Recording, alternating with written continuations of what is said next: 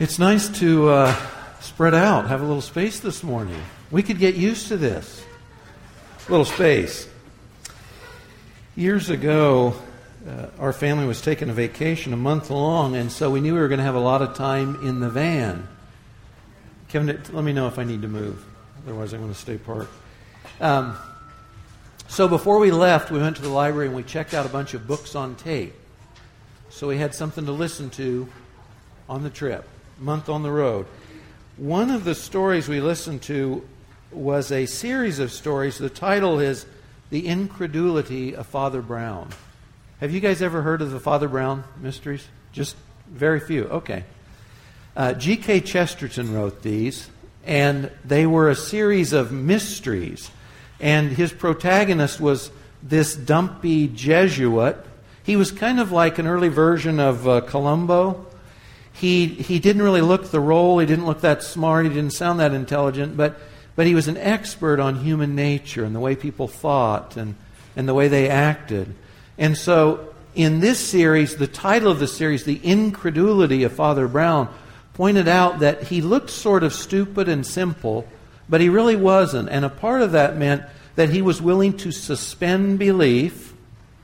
Incredulity comes from credit, to believe. So if something is incredible, it's unbelievable. And incredulity means that we're not sure. We're suspending belief before we take something.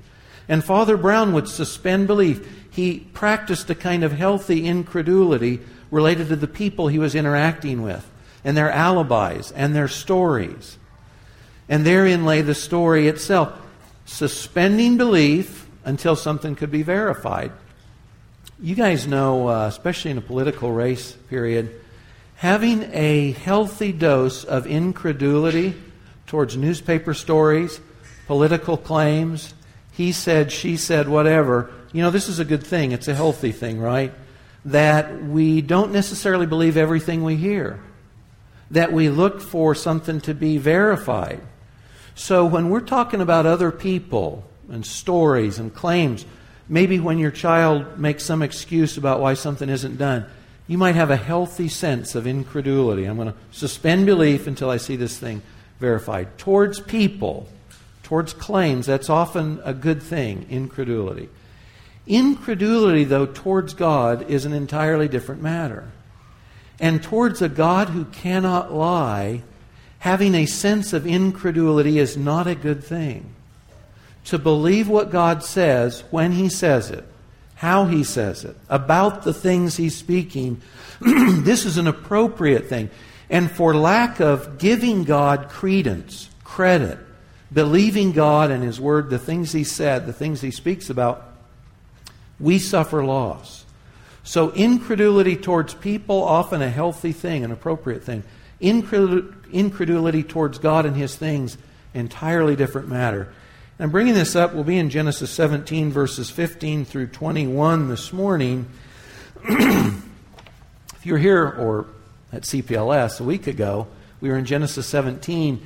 If you remember there, God came down and visited Abram, changed his name from Abram to Abraham, sort of enlarged on the promises He'd already made, that Abraham would become the father of nations, he'd possess the land, his descendants would be kings, etc. And then told Abraham, and this was our focus, that as a sign that you're in this covenant with me, you in your own body are going to bear a mark or a sign of this covenant I'm in with you through circumcision. That was the focus last week.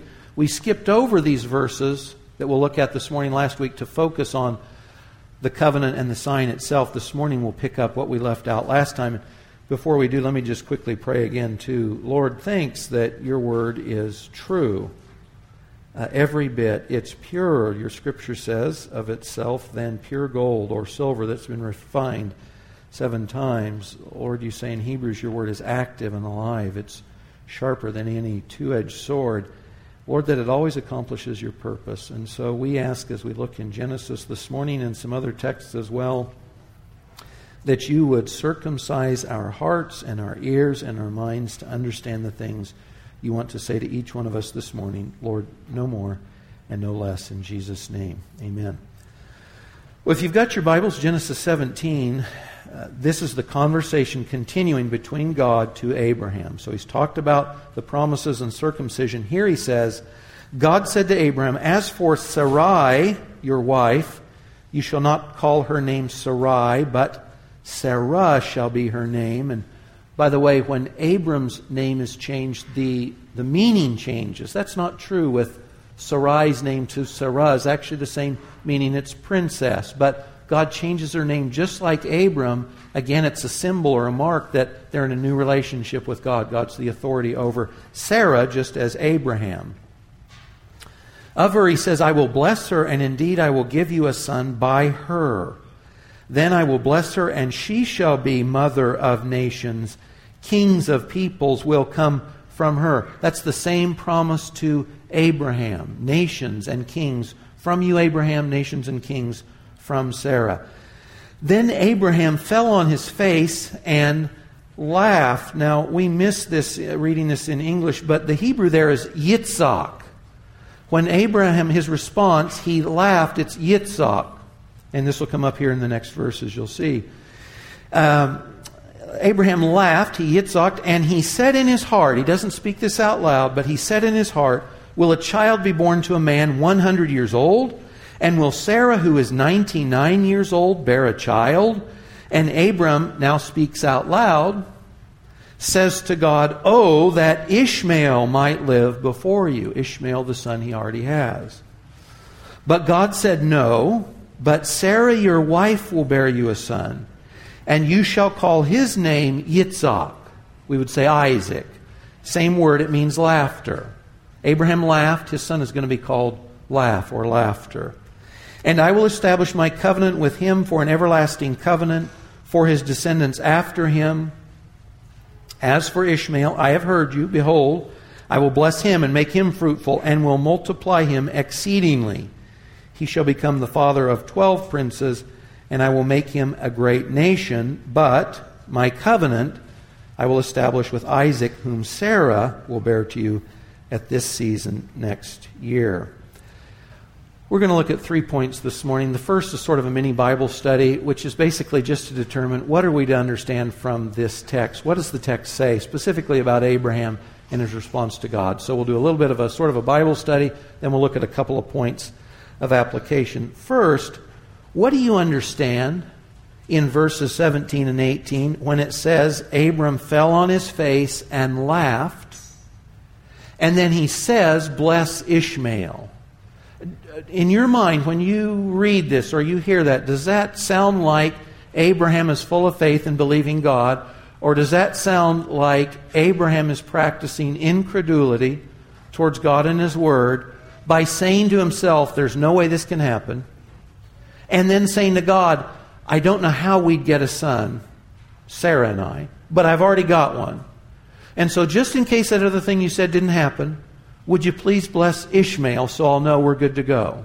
Does that, when I read this initially, that's sort of what I get from it. Abraham has this incredulity, a lack of belief, it sounds like, related to this promise God has just given him. Let me point out before I go on, in Genesis 15:6, it was the promise of a son to Abraham that Abraham believed, and God said, Abraham is righteous in my sight. Genesis 15:6. One of the key verses in all the Bible, especially about justification by faith, comes up again in the New Testament as well. So Abraham has already believed God about a promise for a son. But here, when he hears quite a few years later that the promise is still good, but it's not Ishmael, it's through Sarah, who's now 90, Abraham laughs, says in his heart, how will this thing be? I'm 100, she's 90. Here's Ishmael, Lord, bless him. That's my initial take, maybe yours too. Now, let me just tell you why I don't think that's what the text actually means, okay?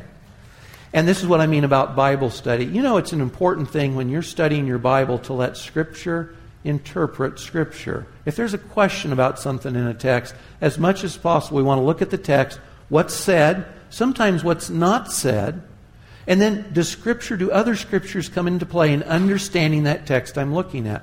Are there other parts of the Bible that talk about this same area? So we've got a little bit of all of that this morning. So, for instance, one of the first things I notice here, when Abram laughs and says in his own mind or heart, can a 100-year-old man and a 90-year-old woman have a baby? Bless Ishmael. I notice that God does not reprove Abraham. He doesn't rebuke him. He doesn't reprove him. And the reason that I say this, and I think it's significant, is this. In the next chapter, in chapter 18, God's going to come back to Abram and Sarah again. And He's going to say basically the same thing again. And Sarah, in her tent, is going to hear this.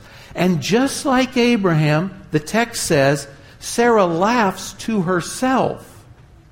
This is like Abram's initial. He doesn't speak it. She doesn't speak it. She laughs to herself in incredulity that she is going to have this son. And in Genesis 18, God speaks to her through Abraham and rebukes her. Why did Sarah laugh? Is anything too difficult for me, for Yahweh? So in Genesis 18, one chapter away, same thing said, sort of the same response, apparently, on the surface. God reproves or rebukes Sarah, but in this story, He does not reprove or rebuke Abraham. That's significant. You can go to the New Testament story in Luke 1 for a very similar scenario, not just on Abram's or Sarah's part, but on both. And if you remember in Luke chapter 1, Luke is introducing both John the Baptist, the forerunner of Jesus the Messiah, as well as Jesus Himself. And so we get the stories about how these births started. So in Luke 1, Zacharias, a very old priest, is in the temple in Jerusalem offering incense when, lo and behold, shucks and jeepers, an angel from heaven appears before him. And he's initially speechless. And the angel says, hey, you know that boy you've wanted all these years? Well, God's going to give him to you. You and your ancient wife, Elizabeth. Now, this sounds like good news, right? But Zacharias, he's not really buying it. So he says to the angel, how will I know this thing's going to happen that you're telling me about? This is too good to be true. We're too old. And the angel, Gabriel, says, buddy, I'm the guy that stands before God's throne. And because you have not believed what I said, God's messenger from His throne to you, because you've not believed, you're not going to be able to speak until the thing that's been promised has happened. So Luke 1, Zacharias asks a question in response. How will this thing be since I'm old? The angel hears the response and says, you haven't believed God's word, and reproves him. God judges him. He can't speak. In Luke 1 again, though, 6 months later, same angel, goes to the same country, a little bit up north, in Nazareth in Galilee, and goes to a little girl named Miriam in Greek, where we would call her name Mary. Goes to this little gal. Now, just like Zacharias and Elizabeth, she can't have a child either, which she points out. The angel says, hey, you're going to have a son too. And he's going to be the Savior. Isn't this great? And she poses a question just like Zacharias did. She says, how will this thing be? Because I've never had sex. I've never slept with a man. How could I have a child? That would be an impossible birth. Now, to Mary's response, there's no reproof. There's no rebuke. The angel simply answers the question and says, the power of God's going to come on you. So this child that you're going to carry, it won't have a human father. Its father is God, and this will happen by the Holy Spirit. But in Luke 1, you've got an old man and an old woman being told they're going to have a child, and there's reproof or rebuke to the question. That's the response. In the case of Mary, there's no reproof at all, even though on the surface it looks like the same thing is happening.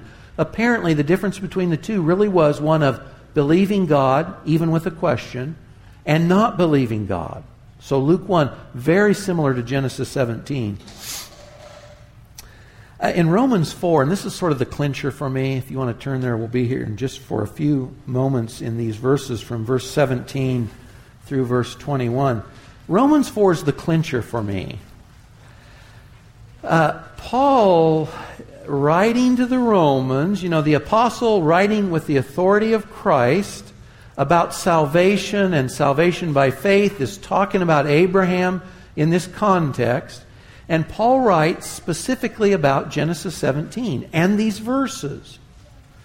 So in Romans 4, Paul writes, At verse 17, as it is written, a father of many nations have I made you. And you remember in context, God spoke as if it was already done when He addresses Abraham, which is the way you read it here. In the presence of Him whom he believed, even God, who gives life to the dead and calls into being that which does not exist. Verse 18, in hope against hope, Abraham believed. This is in Genesis 17, not just Genesis 15. So that he might become a father of many nations, according to that which had been spoken, so shall your descendants be. Without becoming weak in faith, he contemplated his own body, now as good as dead, since he was about 100 years old, and the deadness of Sarah's womb. So Paul can't be talking about Genesis 15. This has to be Genesis 17. This is the same verse. Yet with respect to the promise of God, he did not waver in unbelief, but grew strong in faith, giving glory to God, and being fully assured that what God had promised he was able also to perform. So when I read Genesis 17 and I compare that to Romans 4, I can't say that Abraham's response is a response of unbelief, because Paul says it wasn't. So even though as I read that story and sort of put myself in it, it sounds like Abraham's not buying it. But Paul says no, he was. Abraham was buying it. And last, Hebrews 11, verses 9 and 11, both Abraham and Sarah are cited as examples of faith. So, verse 9, Hebrews 11, by faith he lived as an alien in the land of promise regarding Abraham. And then by faith, interesting, even Sarah herself received ability to conceive even beyond the proper time of life, since she considered him faithful who had promised. Apparently, even in Sarah's case, perhaps an initial response of unbelief, but later Hebrews says, no, she did believe. So an initial sense of, how's this going to happen? And she's reproved. But later, obviously, a response of faith. So when I read this, this is sort of the 2 points I come down on. On one hand, that Abraham had some level of incredulity that God didn't consider unbelief seems clear, because in the text, God says no to Abraham's request. No, it won't be Ishmael. There's some incredulity about how will Sarah and I, at our age, bring this about. Bless Ishmael. God says to Abraham, no, that's not going to be the way it is. Sarah's going to be the one that has the son. Some level of incredulity, apparently not bordering or not amounting to unbelief. And apparently, like Mary's response in Luke 1, having more to do with how this thing would be brought to pass than if it would be brought to pass.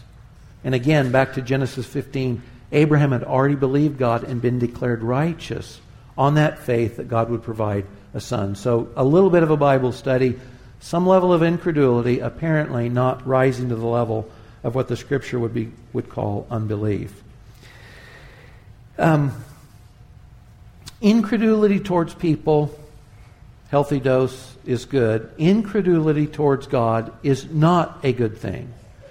A ready willingness to believe that what God has said is true is a good thing. And let me just give you a few quick verses in which God reproves people for not believing what they should have. And let me start in Luke 24 with His own. You remember after the crucifixion, and sort of before anyone knew a resurrection had occurred, two of Jesus' disciples, people that knew Him and loved Him, had followed Him, set their hopes on Him, they're disappointed, and they don't know what to make of Jesus. And as they're walking on their way home to Emmaus from Jerusalem, they're talking to each other, and a stranger approaches them and says, hey, what are you talking about today? And so they sort of pour their hearts out. This Jesus, we thought He was the one, but He was crucified, and it's been 3 days, and we're just not sure what to think. And of course, the stranger is Jesus Himself. They can't recognize Him. They'll recognize Him later, but they can't recognize Him. And so Jesus says to them in response, remember, these guys love the Lord. They'd followed Him. They're His disciples. Jesus says to them, O foolish men and slow of heart to believe in all the prophets have spoken. foolish men, slow of heart to believe.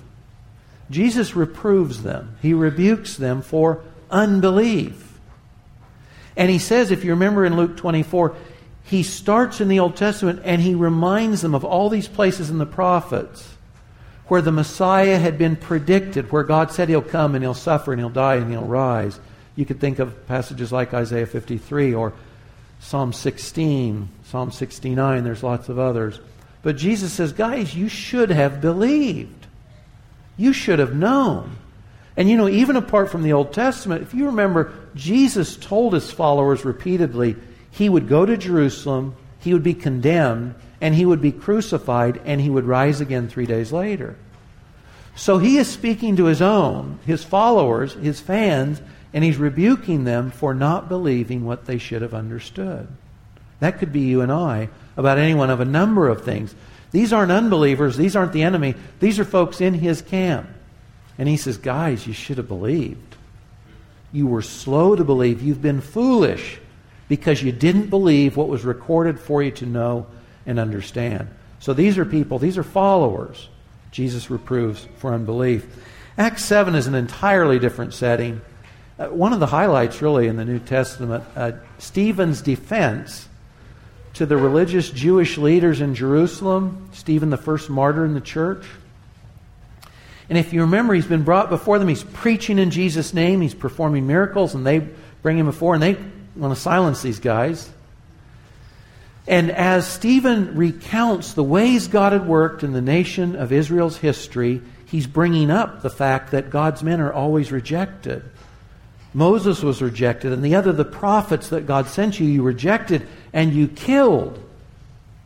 And so to the same group that had condemned Jesus and had him crucified, Stephen says in Acts 7:51, you men who are stiff-necked and uncircumcised in heart and ears are always resisting the Holy Spirit. Remember, these are guys who wear in the robes of Moses' power. These are the religious authorities in Jerusalem and in Judea. They look like they're the guys who would know what's going on. And God says to them through Stephen, nope, you claim to be Abraham's heirs through circumcision, but your hearts are uncircumcised. Your ears are uncircumcised. You're not those who are in that covenant with me. You're always resisting the Holy Spirit. And when you read the gospel accounts, you realize time after time they had the opportunity to believe Jesus, both by what he said and what he did, the attesting miracles. In fact, if you remember, John the Baptist has doubts. He's thrown in prison. He baptized his relative Jesus. He'd said, this is the Lamb of God who takes away the sins of the world. But he's thrown in prison, and maybe like all of us, when it's dark and we're trying to comfort ourselves or realign our thoughts, is this really it? Is he really the one? Jesus says, go back and tell him what you see and hear. The blind see, the lame walk. The poor have good news preached to them. That's Isaiah. That was the prophets telling about the Messiah who had come. This is what's going on, Jesus says. So Jesus' followers are reproved for unbelief. The enemy is reproved for unbelief. And last example, Acts 26, verse 8. When Paul's been arrested and he's making his defense before King Agrippa, who had both Jewish and Edomite lineage in his background through Herod, Paul says there, why is it considered incredible? Why is it considered unbelievable if God does raise the dead?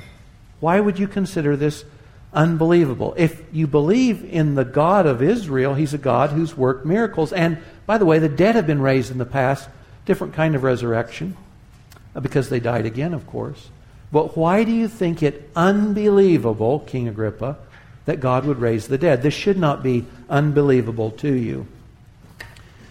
We want to, when we're in the Scriptures and when we're considering who God is and what he's done and what he's said to us, we want to come loaded, predisposed, inclined to believe what he says, even if it seems hard for us to believe. And let me say this, especially in the arenas of your life in which God has said something that is difficult for you to believe or sort of put in a frame of reference that makes sense to you. typically it's not the things that we're not struggling with that matter in our response. It's those points of pain or frustration in our life. Those are the places where what God has said to be true, we must latch on to most vigorously. We must say to ourselves, I believe. Or we must say with the guy who comes to Jesus, I do believe, help me in my unbelief. So if I say to you today, do you believe God's Word? Most of us would say, well, of course I do. But the truth is, for all of us, there's probably areas in our life where we don't. There's areas of pain or frustration or confusion or loss in our life. And in those areas, we might say to God, you're ripping me off. If God's ripping us off, His Word isn't true because He says He's good all the time. And that if He hasn't withheld His Son Christ from us, that He'll not withhold any good thing from us. Do you see how this plays out? It's in those points of your need or your confusion or your frustration that this really matters. And remember, in Genesis 17, Abraham really wants that son. He really wants that lineage, that he will be a link in the chain and the blessing will continue. And he's 100 and God's saying, no, it's not Ishmael. It's a son you haven't had yet with this 90-year-old wife. It's at a point of pain and frustration and need that God's speaking to him in. And in your life and mine, it's in those areas where we need to rise to the challenge to believe what God has said is true, either about His goodness or His provision. It could be 101 things. Also related to this, we know that Abraham's already characterized by faith. He's already believed he's saved because he believed God, this wild promise about kids, about a son. But you remember the other thing in Genesis 17 here, the thing that we pointed out last week, when God said, Abraham, do this painful thing, circumcise yourself, and do that same sort of humbling act to all the men in your household. And you remember what Abram's response was? He obeyed immediately and fully. We often, I'm convinced, are hamstrung in our ability to believe God in certain areas, especially because we are not characterized by obedience. When I obey God, I see God's faithfulness. And it predisposes me to believe Him when there's something that I don't understand, something I don't get, something that's a doubt in my life. It's easier for me to treat God's Word lightly if I don't obey it. If the disposition of my life is not to obey the things I know I'm supposed to do from the Scriptures, I treat the Scriptures lightly. And when I need to know something is true, my heart, by my actions and by my choices, is less inclined to believe that thing I need most because I haven't lived a life of obedience. I'm not predisposed to believe God and His Word if I'm not acting on what I already know to be true. This gets back to James 2. And actually 1 John also. James says, don't tell me about your faith, show me.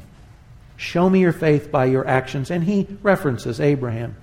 1 John says, don't say you love, even though he's not really saying don't tell others you love them, but let your love be in deed and in truth. So when we're thinking about do we believe the Scriptures, it's easy to say yes, we do. Where it matters most, though, is in those areas of life where you're struggling, you're confused, you face loss, and you're not sure that God really loves you or that He's good or that His promises are true. That's where it matters. And if we bring a life that's characterized by obedience, we are predisposed to believe. We've seen God's faithfulness in the past. And I'm convinced for a lot of us, it's a lack of a commitment to obedience that hamstrings our ability to believe God in those tough, frustrating areas of life.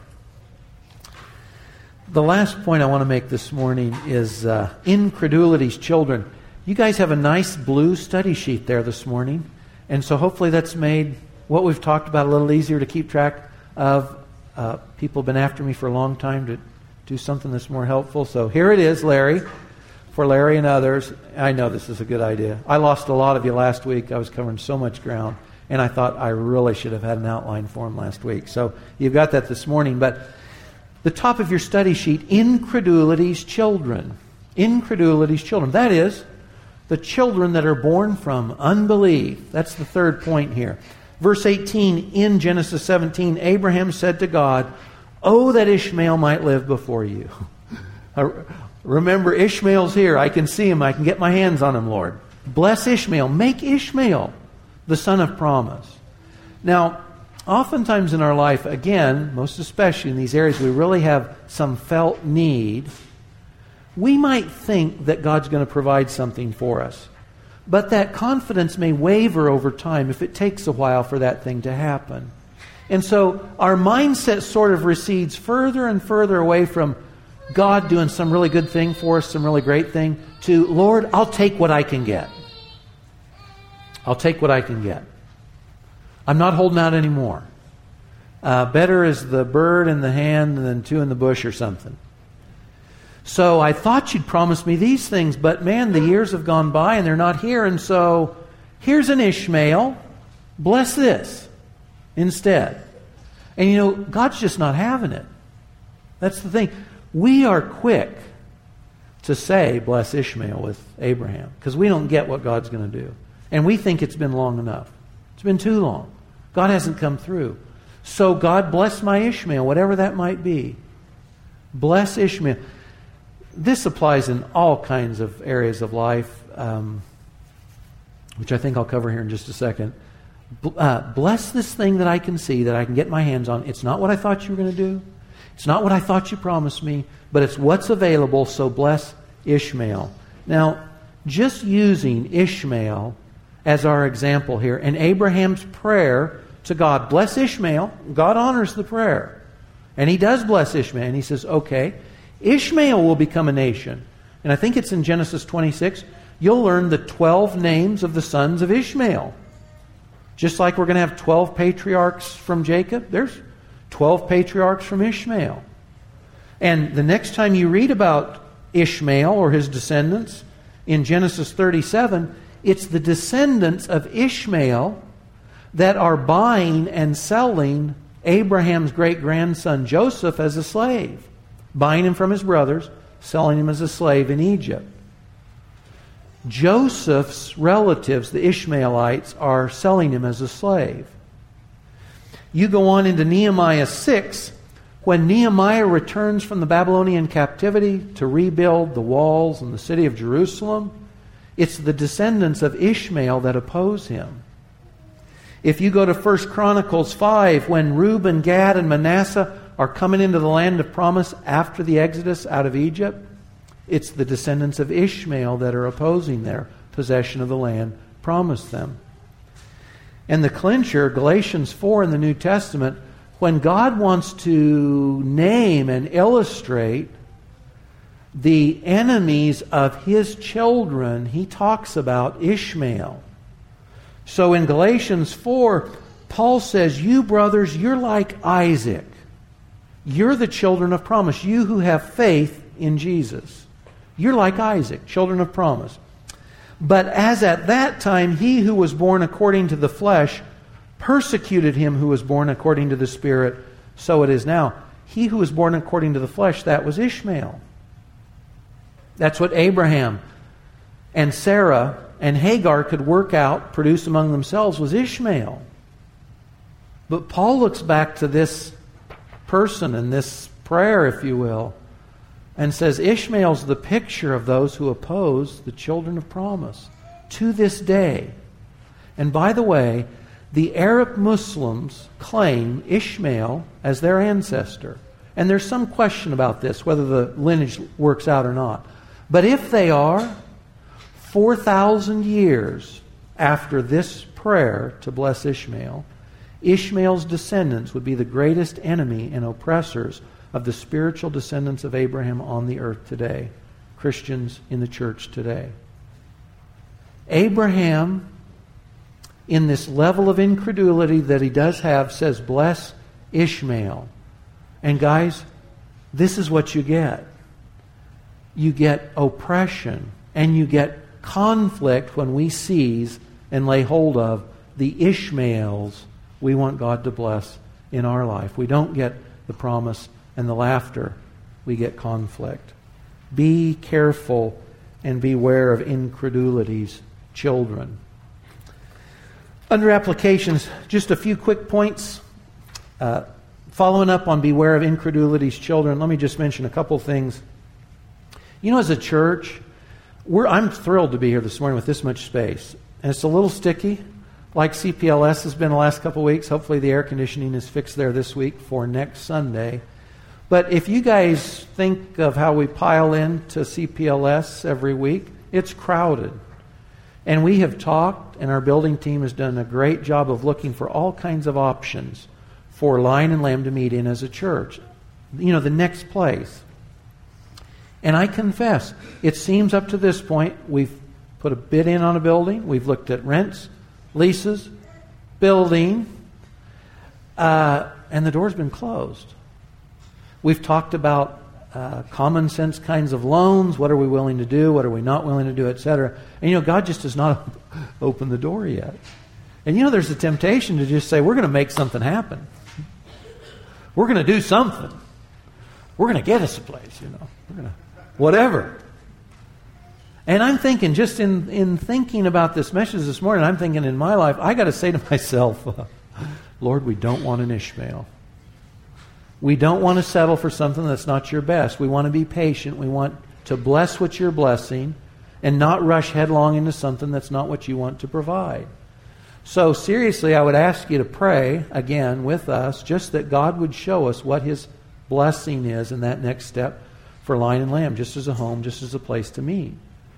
But you know, if you've been unmarried longer than you thought you would be, or if as a couple you've had years that you thought you'd have kids and you don't have kids, or if you've been stuck in a job longer than you thought God, a good and loving God, would leave you stuck, or if you find yourself unemployed and you're wondering, Lord, where's the beef you promised to provide for me? In all these arenas, we want to remember, beware of incredulity's children. Don't act in unbelief. It's in those places, most especially, that we've got to say, Lord, I don't know what's going on. I don't know how you're going to do this thing, but I trust you for my future spouse. Or, Lord, I trust you for the children you do or don't give us. Or, Lord, I trust you to give me what I need to get through another day at a job I'd rather not be at. Or, Lord, I'm trusting you for whatever it is we need, and I'm unemployed. It could be 100 other things. Be careful about making decisions based on unbelief or incredulity towards God and His promises. The flip side of that would be quick to believe God. You know, it strikes me. The elements for the Lord's Supper are right in front of us. Think through this for just a second. Christians are those, by definition, who have believed an unbelievable claim, really. Right? That this guy, this no-name Jew in the Mediterranean world was God on earth and died for the sins of the world and rose from the dead. You know, Paul says this sounds to all the world like a very foolish message. And if you're a Christian, you've believed an incredible claim about Jesus. You already have. In other words, if we have already believed a story that sounds incredulous, incredible, unbelievable, why wouldn't we just run with that and say, having already believed this incredible story, we're going to live a life characterized by that same kind of faith in things that I would argue are less incredible. That if God raised Jesus from the dead, He can take care of me. He can take care of you. He can do the things in life that we're not sure about. If we've actually trusted, believed God's story about Jesus and our deliverance, what is so hard about believing Him for our job or our spouse or our children? It would be consistent. It would be consistent. And the life of a Christian is supposed to be marked by faith, by believing the incredible things an incredible God says are true. So as Christians, we have started a life based on believing an unbelievable story that Bill's going to lead us in the remembrance of here later, related to who Jesus was and what He did for us. So for us to believe the other parts of God's Word in those areas of our need, this would just be consistent. This would just be consistent. Christians of all people should be predisposed to believe a God who can't lie and who's already demonstrated His love for us in Christ. And the last thing, and very briefly on my hobby horse again, guys, if you don't read your Bible, you don't know what to believe. If you don't read your Bible, you don't know what God has said. And so when you're pushed and shoved and when you feel the pinches of life in some area, you don't know what to believe. You're left with Ishmaels because you've got nothing else.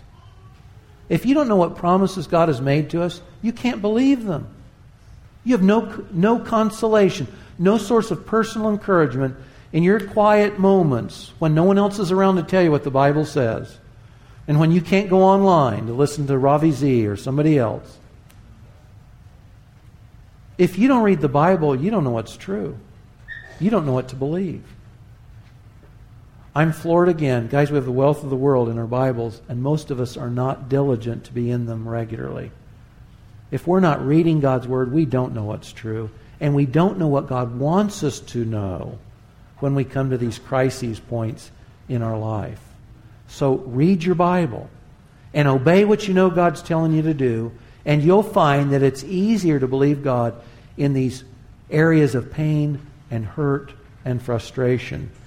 Let me close with this quote from Chesterton. Thinking of the incredulity of Father Brown, Chesterton said in his book, The Everlasting Man, "They still live in the shadow of the faith, but they've lost the light of the faith." They live in the shadow of faith, but they've lost the reality or the substance or the light itself. We want to live in the reality. We want to believe God's incredible Word because He can't lie. And because His willingness to make His Word good is displayed in the very elements before us this morning in the Lord's Supper. God who promised His Son sent Him. He did what He said He'd do. He died for the sins of the world. He rose from the dead on our behalf. And He says, believe in me and walk out that life we have on the earth in faith towards Him, a God who can't lie. Father, help us walk with our spiritual mentor and father Abraham, this one who was quick to believe what You said.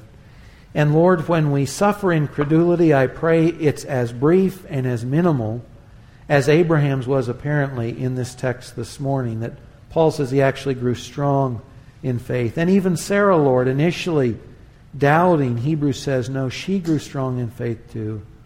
So Lord, at least with the Father in the Gospels who comes to Jesus and says, I believe, help my unbelief, we say that to You this morning and ask, Lord, that You would circumcise our hearts and our ears, that Your Word would go in and find fertile soil, Lord, that we would believe and act on what You've said is true. In Jesus' name, for His sake, amen.